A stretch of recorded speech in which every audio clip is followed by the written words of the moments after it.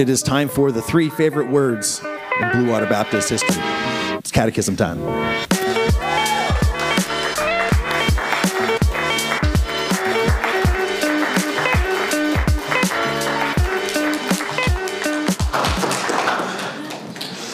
Wow, just walking gets that. Okay, it's catechism. Catechism is good in that it forces us to look at stuff that would take us years to get through by week preaching through various books. So, and we're taking full-on advantage because Tim and Scott haven't put a limit on how long this is going to take yet.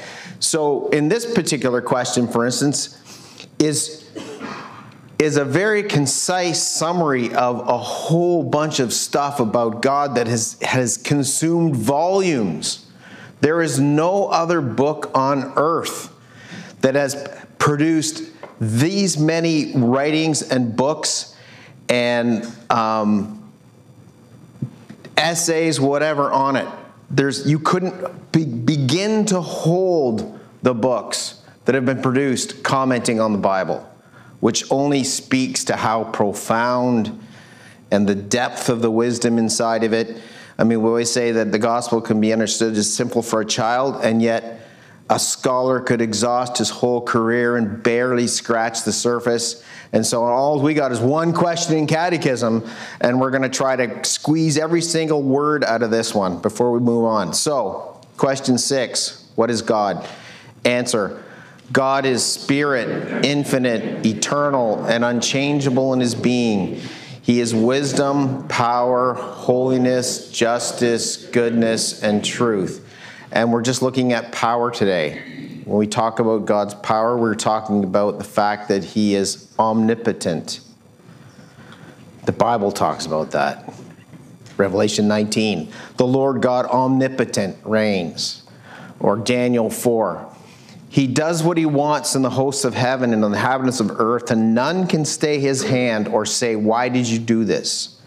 The Bible is so full of commentary. This thing's here now, and I'll be leaning on and slouching on it the whole time. The Bible is full from one end to the other of passages that highlight the fact that God is all-powerful, God is omnipotent, and God does what he wants in the earth, and no one can tell him you can't. The Children's Catechism defines God's power like this. Question 13, can God do all things? And the answer is, yes, God can do all his holy will. So, God does whatever he wants based on what he's decided he's going to do. God's power is intimately connected with his wisdom and with his will. God can and will do everything that he wants. Everything according to his will be accomplished invariably, and there is no one that can prevent or stop that. Period. So, this is a gigantic topic, and I got 3.5 minutes left. Okay, so let's look at this. So, what about what we do? What about the things that we decide? Have we not heard, people say that God will not violate your will and stuff like that? Have you ever heard that before? Well, that's sort of true. You know how in Jesus says that the Son of Man goes as was planned, right? The crucifixion. But woe to him who betrays him. So, there is no way the crucifixion would not take place. It was planned before the creation of the world. In fact, there's no other possible way to look at it and be consistent with the Bible that God planned and effected the crucifixion. It's not that the crucifixion sort of came up and surprised him and then he, pulled a rabbit out of the hat and made something good out of it. No, God surely planned it and surely implemented it, and yet he holds responsible those who did it. Do you get the tension? So there's this thing theologians called concurrence. Concurrence is the idea that even though God made the world to operate in a certain way, it's not like he just wound it up and let it run. And once in a blue moon, if we get in trouble, we pray real hard, and he comes in and intervenes and does stuff to fix it. No, God's intimately connected, even though he made the world to run in a certain way. So if you look at the inanimate, so to speak, the non-sentient world, it's natural to think that rain comes and the sun's going to rise the next day and all that. Everybody knows that. That's the way the universe works. But at the same time, the Bible says God sends the rain. Or the animals. The lion goes out and kills something and eats it, because that's what lions do, and they were endowed with this power to do it, and that's how they operate. Yet God says he feeds the lions.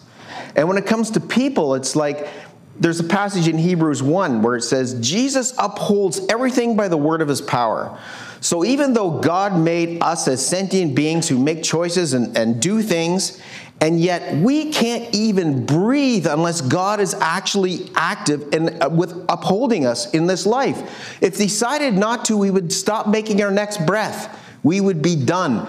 So in what way are we actually making changes to the operation of the universe? We can't even rebel against God unless he holds us up, right? And think about how this works. That, you think when Jesus talks to the Pharisees and he says, you always refuse me. Or Paul says in Romans 1, when God leaves us to our own devices and lets us make our own choices with no influence by him, what does he end up doing? It never ends out well, right? Or he's given us over to the wrath that's going on. Or Paul says in Romans 3, no one seeks after God. There's no one who does what is good. So, all this to say, I'm setting myself up for a difficult problem to work my way out of. All this to say is, God is in control of everything, but he's also made it, and the Bible speaks abundantly, that even though God has the power and the will to do everything he wants to do, he still holds us responsible for the decisions we make. We make real, responsible decisions that we will be held account for. So God controls and runs everything and has made the world in such a way, and even though this is difficult to wrap our minds around, has made it in such a way that the free actions of men, they are held responsible for, and he gives them they are significant enough that the decisions we make, we will be responsible for an eternity for. So they're to be held together.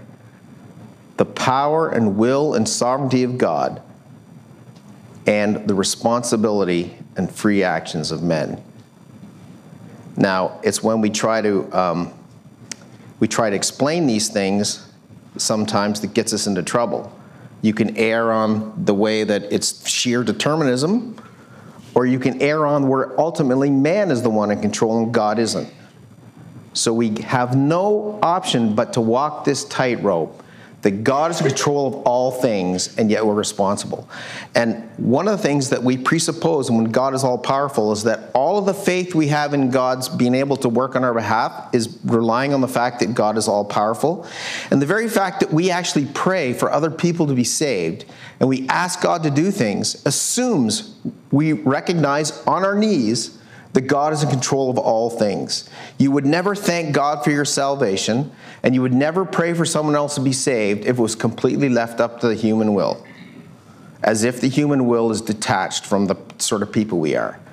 Let me just have a really quick read here of what happens with the church in Acts. The church in Acts, some of the apostles get arrested, they get in trouble, they're told not to preach, so persecutions start to break out. And this is the response of biblically thinking churches. They got into trouble. It looks like it's going to get really hard for them. And how do they pray? First off, they pray like this: Sovereign Lord. That is an amazing way to address God in prayer. Sovereign Lord, who made the heaven and the earth and the sea and everything in them, who through the mouth of our father David, your servant, said by the Holy Spirit, why do the Gentiles rage and the peoples plot in vain? The kings of the earth set themselves, and the rulers were gathered together against the Lord and against his anointed.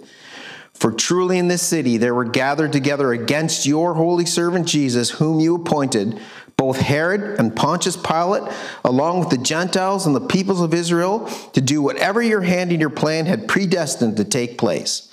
And now, Lord, look upon their threats and grant to your servants to continue to speak your word with all boldness.